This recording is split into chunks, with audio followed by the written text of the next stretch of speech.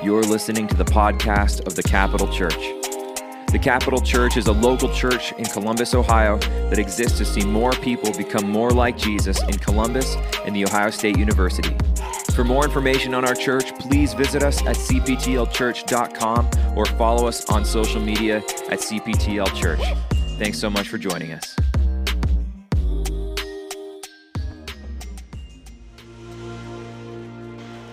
You can go ahead and have a seat. As always, welcome to the Capital Church. My name is Luke, one of the pastors here on staff. Shout out for being here on Super Bowl Sunday. I know that a lot of people have plans throughout the day, and those are all really good things. Super Bowl Sunday, even if your team is not involved or you don't care at all, it is always an opportunity to just get around people you love, have good food, and so I hope that's what's ahead for you. If you want to watch the Super Bowl and have nobody to watch it with and would prefer that, you can literally talk to me, and you can come over to my house, literally. Our city group is just going to be at our house, hanging out, watching the game. That invitation is out there for you. So you want some food, you want to be around people you've never met but want to meet them, that invitation is always there for you. One of the things I want to put before us pretty often is that this is a really safe place for you to be, whether it's your first time in a while, or you're somebody who's here pretty often. This is a safe place for you to be, coming off the best days and the best weeks of your life. It's also a safe place for you to be coming off the worst days and the worst weeks of your life. You can actually sit here and relax. You can sit here and breathe. In fact, everything that we've decided to do in gatherings like this is because we want really, really good things for you, knowing that people around this room believe different things about a lot of different subjects, and we want really, really good things for you. And so we hope every single time you come into this room, value is added to your life and maybe even added to other people's lives around you. I heard a professional survivalist one time say that you can't truly appreciate the warmth of a fire until you've truly been cold. And the cold he's talking about is a cold I think very few of us have ever experienced. And I feel like if that's true, then it also might be true that you can't fully appreciate a sunny day unless you know cloudy days. And I'm not even speaking metaphorically. What you may not know about our city is that Columbus is one of the top 10 grayest cities in the U.S., and that's not something to be disappointed in. What it means, I think, is that we can appreciate sunny days when they come like very few around the country. And I've thought about that survivalist quote several times this week because I thought, how nice is it to have a sunny day? And there are people all over the country that don't get to appreciate it like we get to appreciate it. So shout out to your city. We get to appreciate sunny days like very few people, and today is one of them, and it's Super Bowl Sunday, and you still chose to be here, and so we are infinitely thankful for that. We are in week 2 of a new series that I honestly believe can lead so many of us in this room to feel healthier in spiritual ways, even in mental ways, even in emotional ways. And so if you have a Bible with you and you're interested in kind of journeying with us here this morning in a story that's going to unfold with Jesus and several other people, Luke chapter 7 is going to be the best place for you to go. If you were here last week, we're going to be in that same exact chapter talking about a different story with Jesus around different people. If you're interested in kind of walking with us, feel free to grab a Bible, open up to that passage. If you have a device, you can do that too. If you just want to sit and listen, that's a great thing too. One of the things I don't mention all the time, but is always available, we have Bibles out on the table there. If you, after our service, just want to grab one for you, grab one for somebody else, that's completely free. You don't need to exchange information, a smile, a greeting, nothing. You can grab one and walk right out the door and nobody will stop you. They're literally there for that. So if you want a Bible, don't have one, you want to get one for family or friends, go ahead and grab as many as you want out there. Luke 7 is going to be the best place for you to go right now. Now, unfortunately, so many of us can quickly call to mind the things we don't like about ourselves, the things we wish we could change, the things that we think hold us back. We are often people that quickly can call to mind our limitations, and I think There are some stories in the biographies of Jesus that I think for us, we can enter into a room like this and into a conversation on limitations, and we can feel really held back by some things that I don't think is even God's intention for us to be held back by. I think there are ways to leverage some limitations in our life to lead you to a life that's more flourishing, that has more value, not only in your life, but in the lives of the people around you. I think that's possible. And last week, we kicked off this series trying to answer this question of what do you do when you come face to face with your inability and lack of power to change your situation? That can be a miserably limiting place to be, but I think we can leverage that and actually go to the one who can impact our situations and rest in peace and trust that there is a God who is all-powerful and he can impact your situations in a way that's good for you. Maybe not in a way that you would define as good, but he would define as good. That invitation is for you. And here this morning, I want to talk about another limitation that I think some walk into this room drowning in what you think is limiting you, and I think it can be leveraged and unleashed to add so much value and freedom into your life here in Luke 7. This is what we're going to be up to here this month in the biographies of Jesus. And so let me bring you to this story right towards the end of Luke 7 in verse 36. So you want to find Luke, big bold 7, small bold 36. Let me bring us into this story. Here's what it says. One of the Pharisees asked Jesus to have dinner with him. So Jesus went to his home and sat down to eat. Now, if you're around here, I interrupt stories constantly, and so apologies. But I'm going to continue to interrupt stories because I think some of these interruptions, getting some things on the table is going to really help us find some value. We have talked from this stage, even this calendar year, about Jesus going into the houses of people, having meals with people that had all kinds of labels, came from all kinds of different reputations and backgrounds in which cities hated them.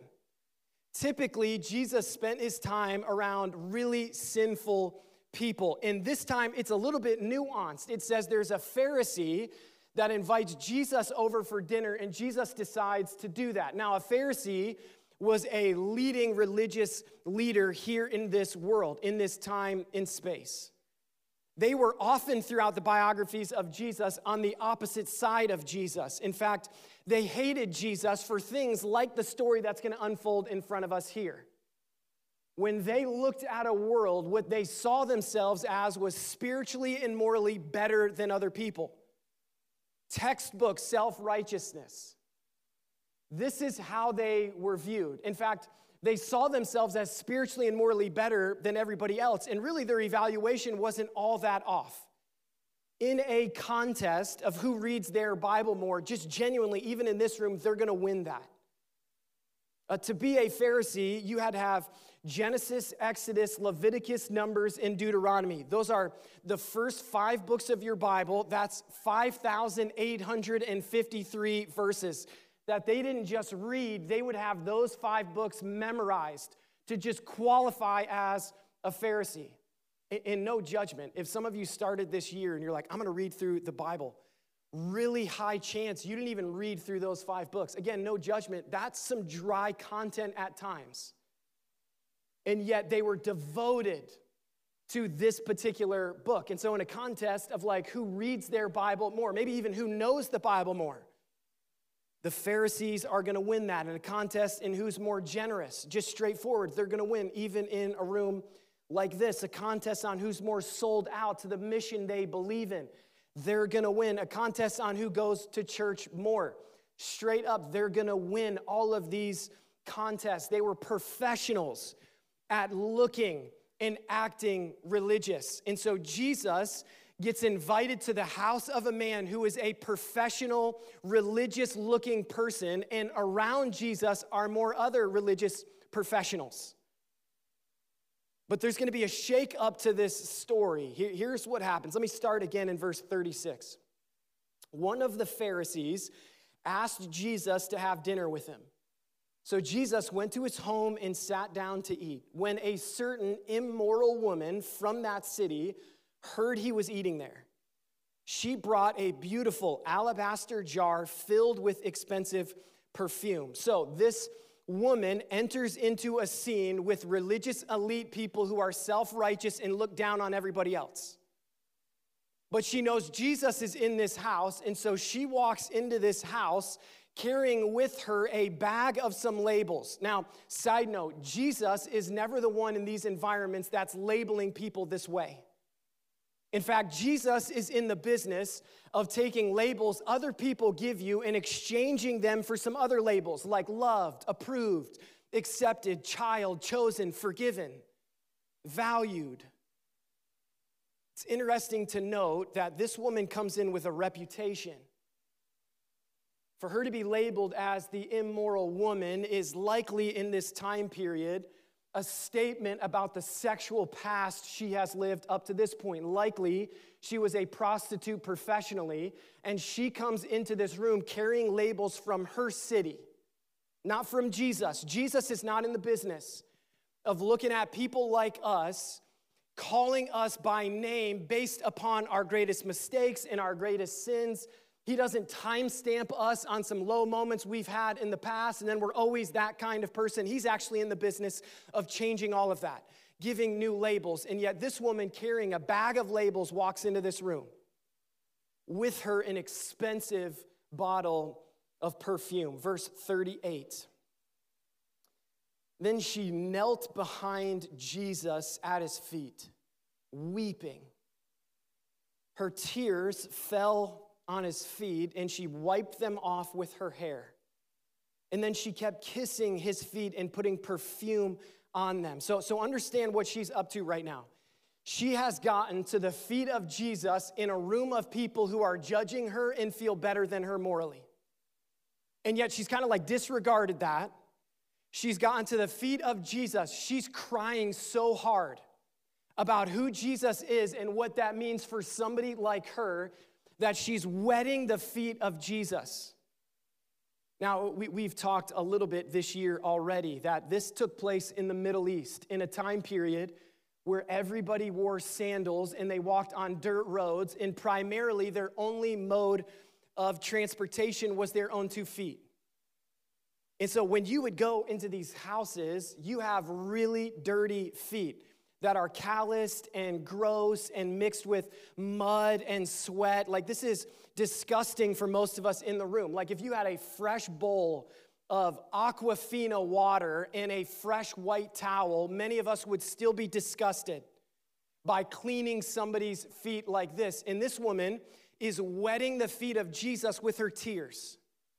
And she's not even using a towel. She's using her hair to wipe off everything that's gross from the feet of Jesus while she puts expensive perfume that maybe has cost her everything to get.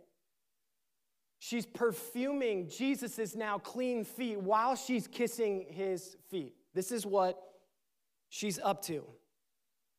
And I love that she's doing this in a crowd of people who are standing back like in judgment, and they've now been around Jesus for some undefined amount of time. I mean, he's over there to have dinner with them. And she interrupts this scene and is starting to treat Jesus in a completely different way than everybody else. Verse 39. When the Pharisee who had invited him saw this, he said to himself, if this man were a prophet, he would know what kind of woman is touching him. She's a sinner. Like, there's this perception that was around Jesus by religious people. I honestly think it's kind of true today in a way that's hurtful, upsetting, and disappointing. And that is that if we know Jesus, then we know he's righteous and he's holy and he's upright and he's perfect. And so there's this perception that there's a level of sinfulness. There's a kind of sinner that's not really welcomed around Jesus.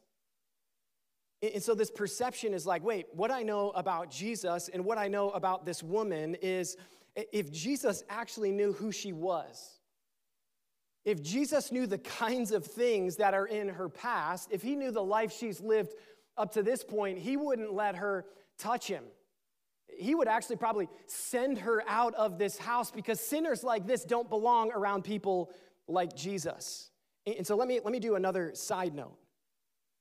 I don't want followers of Jesus in the room under the excuse of faithfulness to Jesus to act nothing like Jesus. I want us to not look at people and say, man, there's a level of sin, there's a kind of sin, there's a kind of sinner. That's not welcome around Jesus. That's not welcome in rooms like this. That's not welcome at my dinner table around my kids. Let's not, under the excuse of faithfulness to Jesus, act nothing like him. In fact, Jesus was constantly around people that would make us nervous. Constantly around people that had some things in their past, believed some things about him and every other subject. Sinful people loved Jesus. You know who didn't?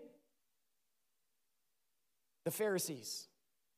The Pharisees are the ones that put Jesus on the cross. They're the ones stirring up a riot. They will ultimately crucify Jesus because he didn't want to spend time with religious elite. He was down in the dirt with sinful people like this woman, coming with labels, coming with reputation. And yet she sits at his feet, wiping them from her tears with her hair. Expensive perfume on his feet, kissing his feet, overwhelmed in thankfulness and worship of who he is and what he's done for somebody like her. And then verse 40, Jesus answered his thoughts. How does it land on you that this guy doesn't have to even ask that question out loud? Does it land on you a little unsettling that Jesus is going to respond to this Pharisee based on some thoughts he had in a group of people? He hasn't even verbalized this. And Jesus is going to respond to the thought he had. Verse 40, then Jesus answered his thoughts. Simon, he said to the Pharisee, I have something to say to you. Go ahead, teacher, Simon replied. Then Jesus told him this story. A man loaned money to two people, 500 pieces of silver to one and 50 pieces of silver to the other. Now, 500 pieces of silver, about 2 years' worth of income. 50 pieces of silver, roughly 2 months of income. Verse 42, but neither of them could repay him.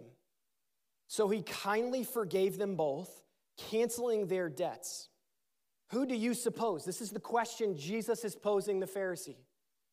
Who do you suppose loved him more than that? So here's the simple story Jesus lays before this room. He says, you've got two guys who owe a third guy some money. Different amounts of money. One owes a lot, one owes a little. Neither of them can pay, and yet this third guy says, hey, I know you both owe me money. Let's just cancel all of it. Then Jesus' question is, who do you think is going to love the forgiver more? This is the question Jesus poses, and here's Simon's answer, verse 43. He answered, I suppose the one for whom he's canceled the larger debt.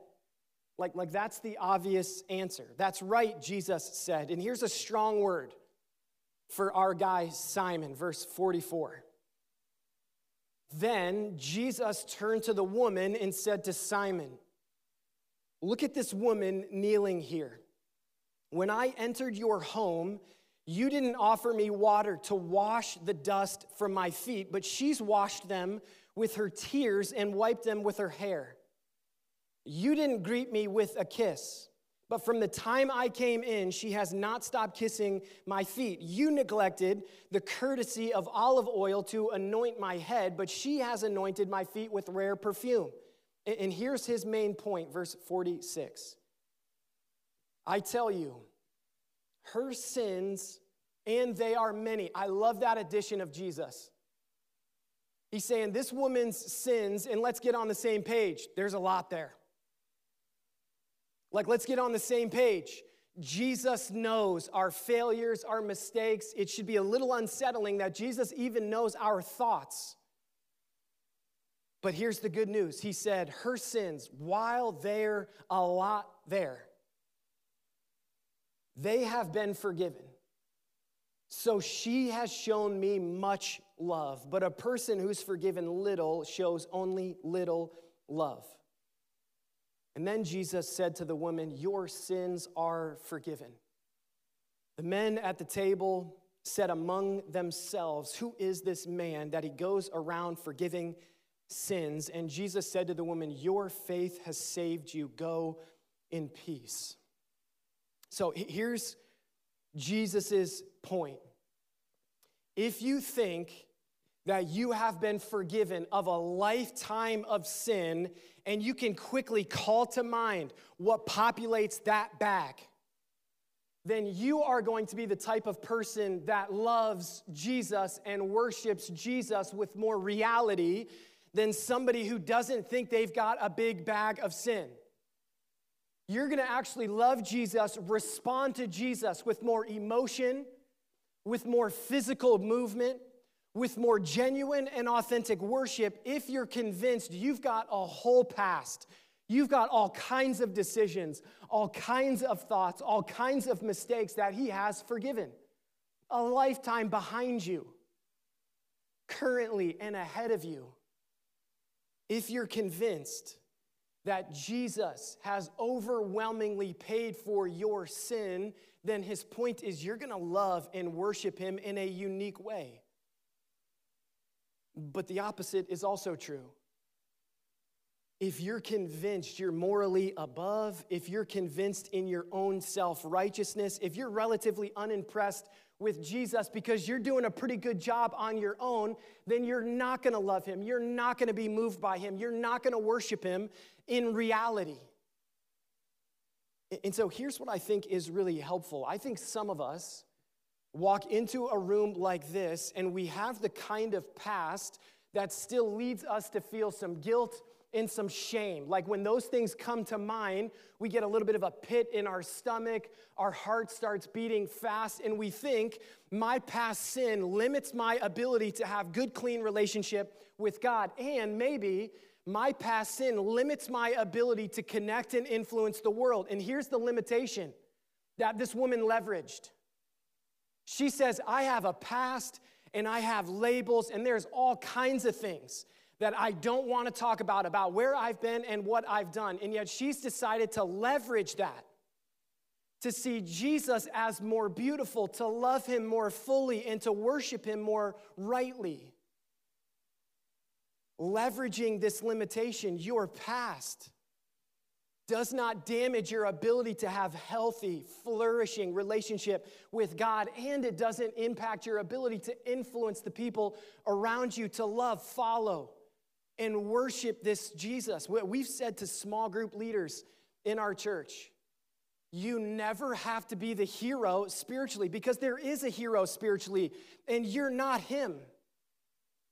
And so we don't have to perform, we don't have to project this certain image. The reputation followers of Jesus have, I think, that's unfortunate, is I think we have this reputation where the longer we're a follower of Jesus, that naturally comes with a greater level of casualness and callousness towards who Jesus is and what he's done. Like if I became a follower of Jesus 20, 30, for some of us 40, 50 years ago, you can just slide into a level of callousness. Like, man, I'm just not as moved by what Jesus has done because I don't even remember life before this. I'm just not moved by a world that needs Jesus because I've been doing this for a long time. And really, that's the opposite of what Jesus is trying to say. Like the longer you're a follower of Jesus, the longer you walk with him, the longer you live. You just add more and more sin to that bag that you can leverage to see him as more beautiful, to see his forgiveness as more incredible and overwhelming and outstanding. The longer you're a follower of Jesus, the more reason you have to be overwhelmed and stunned that he continues to forgive somebody like you. With time, Jesus says, should come more love for the forgiver, more right, honest, genuine, authentic worship to the forgiver. I remember, I hated going to church. It's so interesting because it's like now I do this every week. And I hated going to church. And I remember being a young kid and always seeing this old guy that I felt like every time we sang songs, I thought they were good songs or bad songs, this old guy was constantly crying in services. And I remember thinking like, I don't know what this dude's deal is. Like, certainly he's got a level of past. As I started to get to know him, I'm like, this old guy is maybe as like Jesus as anybody I know. And he continued over time to be more and more and more overwhelmed by the beauty of Jesus. And here's what I learned. That with time and with honest eyes of the weight of our sin comes more beauty in Jesus, more thankfulness in worship. This is what Jesus is after. And so in a room of religious professionals, what he rebukes is patterned, casual, uniform response and worship of him. And what he props up is an undignified response in love and thankfulness for who Jesus is and what he's done. Like Jesus rebukes the worship of professionally religious people who read their Bibles and they knew their Bibles and they attended church and they just very casually showed up to environments and responded like it wasn't a big deal. If Jesus has done little for us, then many of our reactions to him make sense. But if Jesus has actually overcome death, hell, and sin, then our reaction to him makes now little sense. Because somebody who's been forgiven much loves much and worships much. Now, here's how I want to just like spend the remaining part of our time. It's fair that we can't go to Jesus's physical feet like this woman and with real tears wet the dirty feet of Jesus, clean those up, and with the Chanel perfume we bought, put that on there and start kissing his feet. It's fair that we can't respond in the same way as this woman.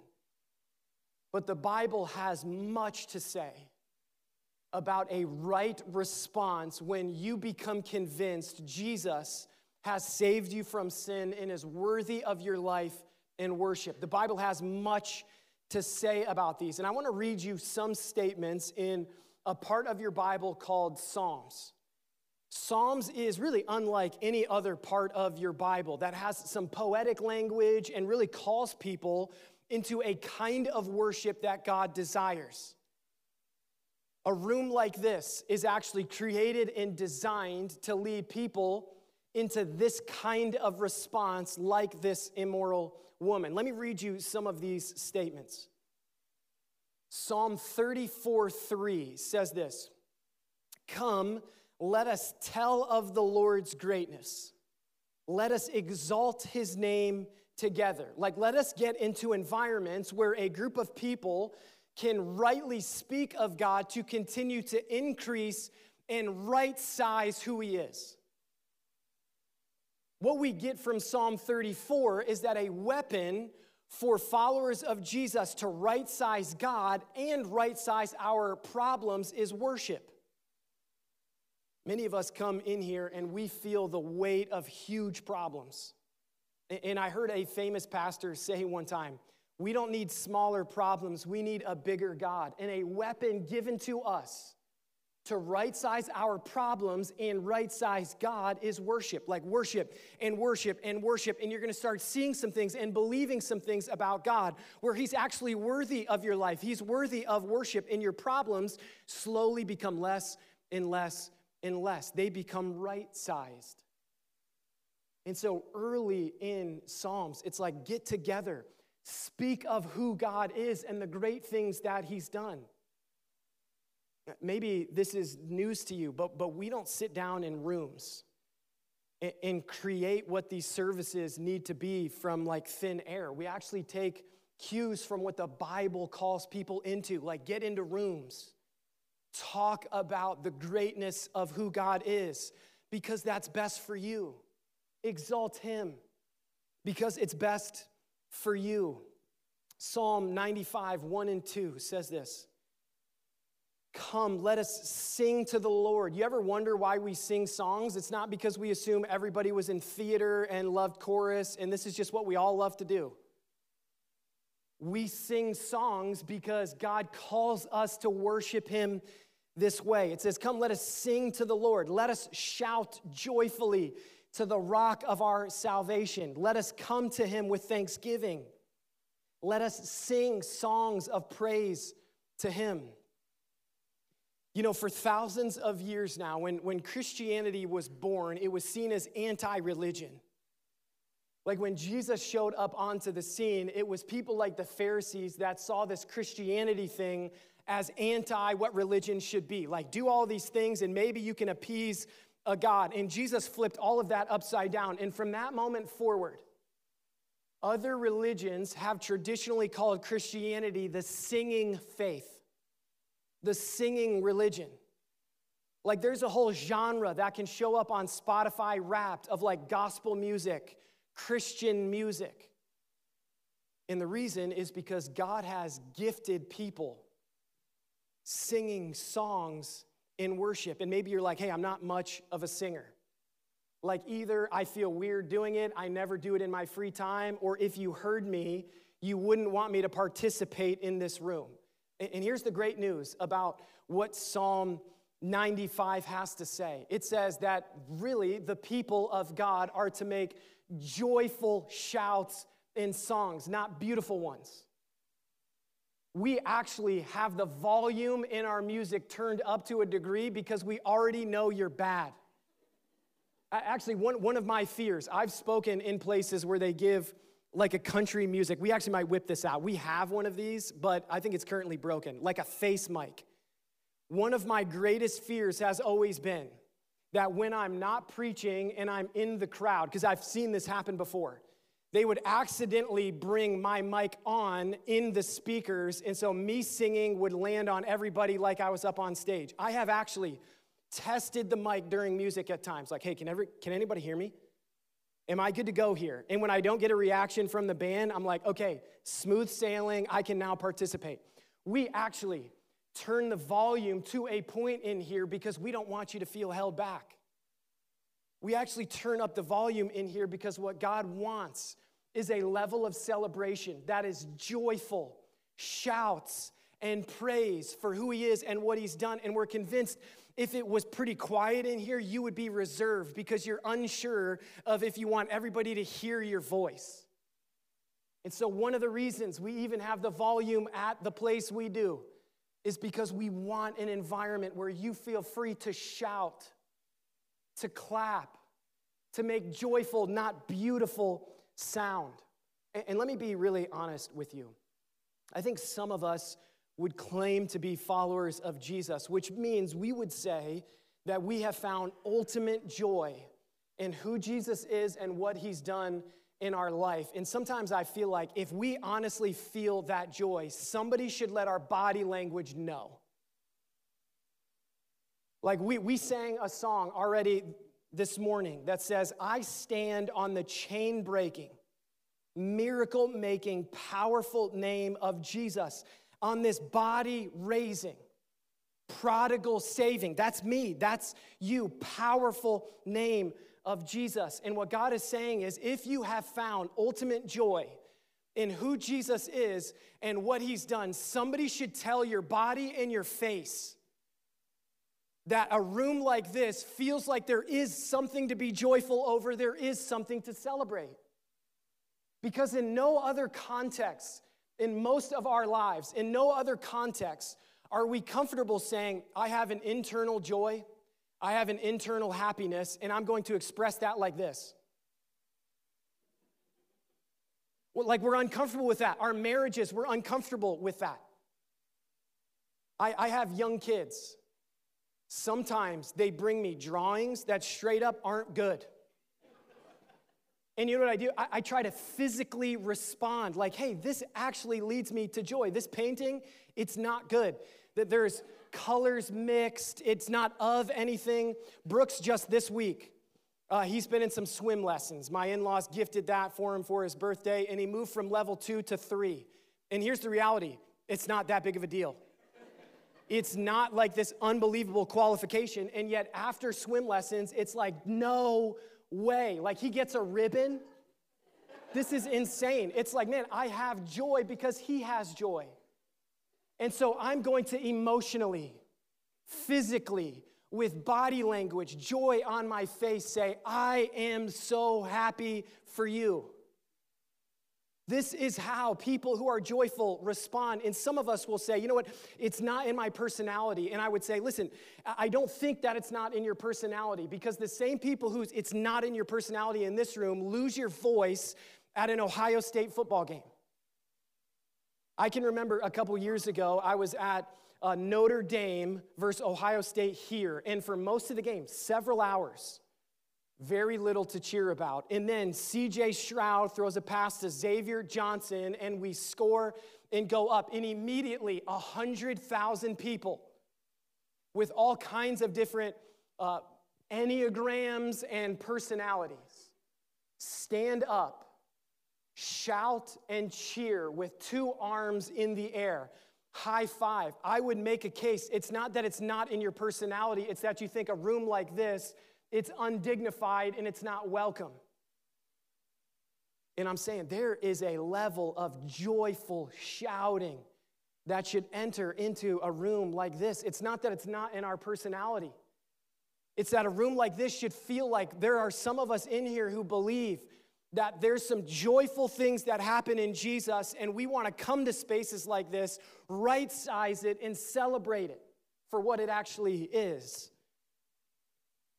Psalm 47:1 says this, clap your hands, all peoples.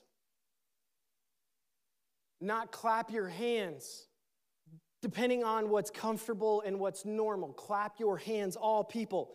Shout to God with loud songs of joy. I'm not adding words here. Another reason we turn it up a little bit loud. If you don't like it, bring that to God. Because Psalm 47:1 tells us to shout to God with loud songs of joy. It's actually God's expectation that rooms like this should be loud. There should be shouting. There should be clapping, because it's the natural response to victory. It's the natural response in celebration. Like, we've been in environments where there's celebration. We know how to celebrate.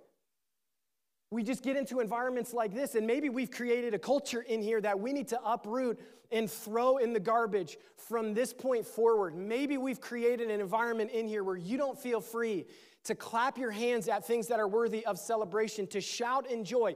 Do you know we clap sometimes, a few of us clap sometimes after songs, and it's not because we think the band needs positive reinforcement. In fact, they're not here to perform for us. We're not here to clap on their behalf. We clap because we think there's truth that's worth celebrating. There's truth that's worth shouting and saying, yes, I love that, I believe that, I'm behind that. And I'm going to celebrate it like I celebrate other things in my life. Man, this is the call. Now, Psalm 63:4 is going to be the last one. You're like, okay, we get it. Let me just land this one more time. Some of us might feel most uncomfortable with this. Psalm 63:4 says this, so I will bless you as long as I live. In your name, I will lift up my hands. In your name, I will lift up my hands. And I think for some of us, this is a really weird thing. Like, we walk into this room and we occasionally see some hands in the air and we wonder, is somebody going to get called on? What are they exactly doing here? And I want to say that can feel weird when you walk into a room like this and you see some hands going in the air during songs. I say, I understand that's weird, and at the same time, I want to say that it's not actually weird. And here's why it's not weird. We lift our hands to celebrate. Like an athletic competition, the immediate response from crowds to good things happening is hands in the air. I remember watching golf in Tiger Woods winning the Masters with a putt, and there's a famous picture where you have almost exclusively grown men with two hands, every one of them, 1,000 people in this photo, every single one of them, 2 hands in the air, because this is natural response. And I feel like how many of those men the next Sunday go to church and they say, it's not in my personality, I don't celebrate that way. And it's like, hold on, if we Googled something, I think we could find out that this is a legitimate celebration. Like hands in the air go up for celebration. I think for us, next year, if you've been keeping up with the recruiting trail and the transfer portal, Will Howard to Egmeka Egbuka, that's going to happen. Hands are going to go in the air. Travion Henderson, Quinshawn Judkins, they're going to find a hole. They're going to take it the distance, and we are going to go hands in the air. The Golden Bears, and it's already happened this year, they're going to hit a game-winning three-point shot. This has happened. In an entire gym, hands in the air in celebration. Jesus defeated sin, death, and hell eternally. That's great.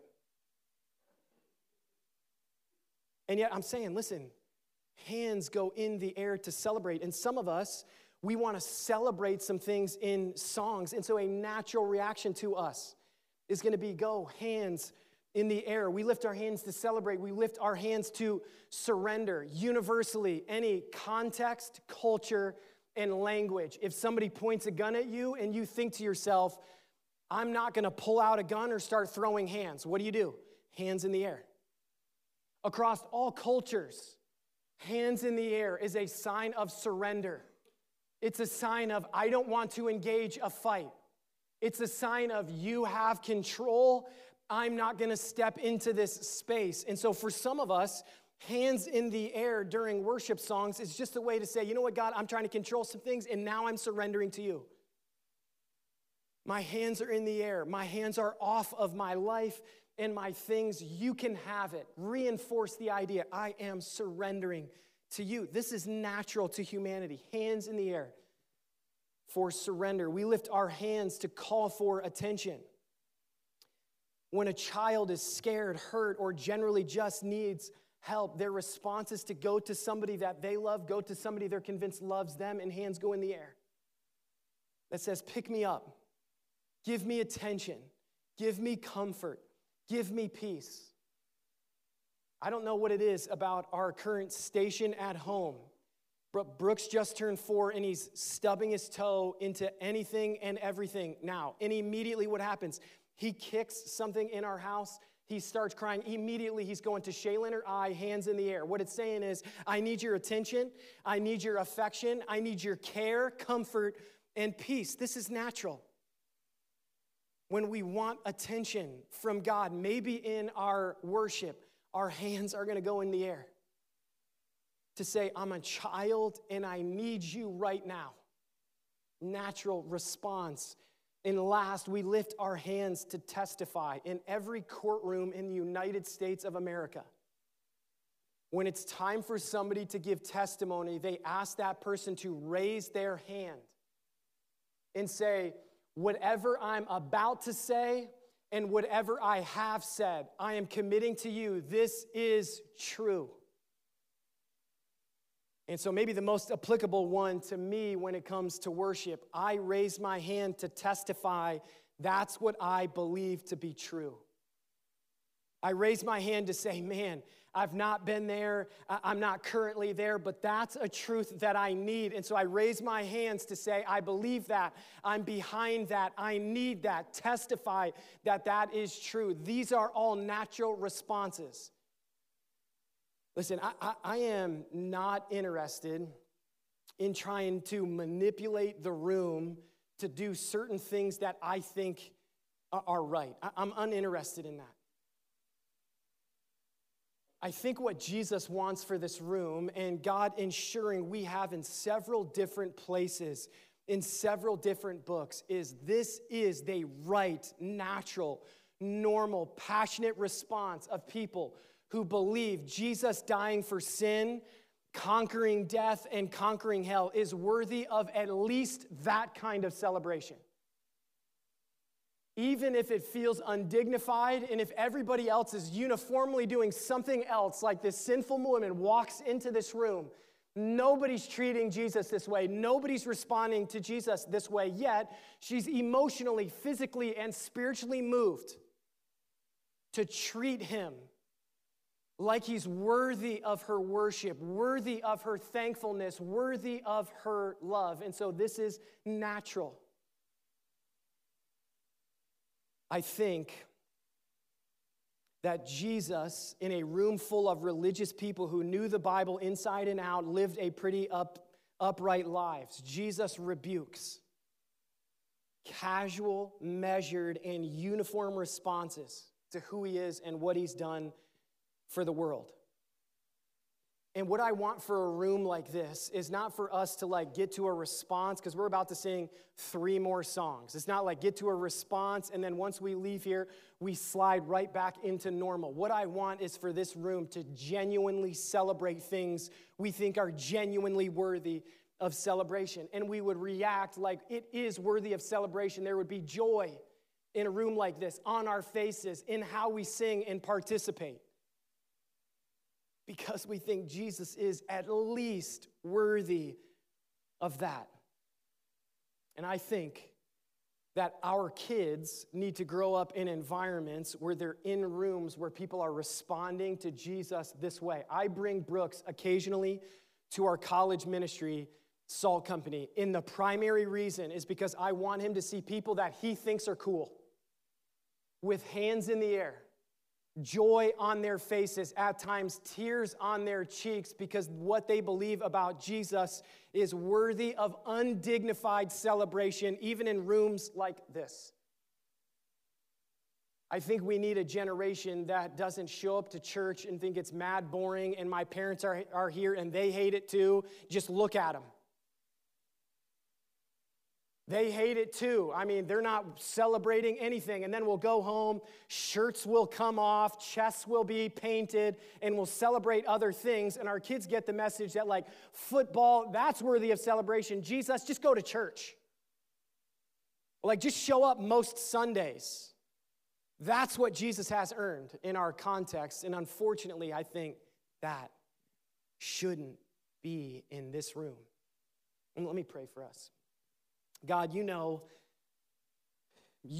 how you want us to worship you. You know what you want us as individuals, maybe not even corporately, but you know us as individuals enough to know how you want us to react in worship. And I ask that even in response to this, you lead us to some better places of celebration. Would you allow us the comfortability of being undignified? Would you allow us the comfortability of doing what maybe we've never done, or doing what we might think other people will judge us for?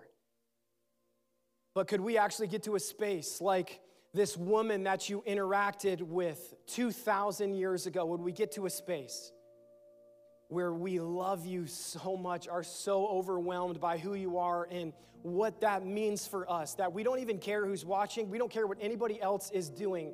We want to respond in celebration like you're at least worthy of that. Would you get us to that place? In Jesus' name, amen. You can stand and let me clarify what I ultimately think is a good next step for you. I don't want us, for the sake of not being uniform, for me to just get everybody to do all the same thing. What I think is the right move for you in this space is wherever you haven't been, if you feel like Jesus is my source of joy, in celebration of Jesus, I think that's actually worth it. I think it's worthy. I believe those things about Jesus. Then what I want to invite you into is just take the next right step for you. Maybe that's just singing in participation for the first time. Maybe it's just getting hands from here to bam. Maybe it's getting them man, I celebrate that. I'm going to testify to that. I don't know what the next right step is for you, but I want to just invite you into you get to decide that. You get to decide what a level of celebration that you've not been at, that you want to get to in an undignified way, like this woman, what that means for you. I want to invite you into that, and we're going to give you an opportunity here to celebrate who Jesus is and what he's done like he actually deserves it. Stand with us and join us.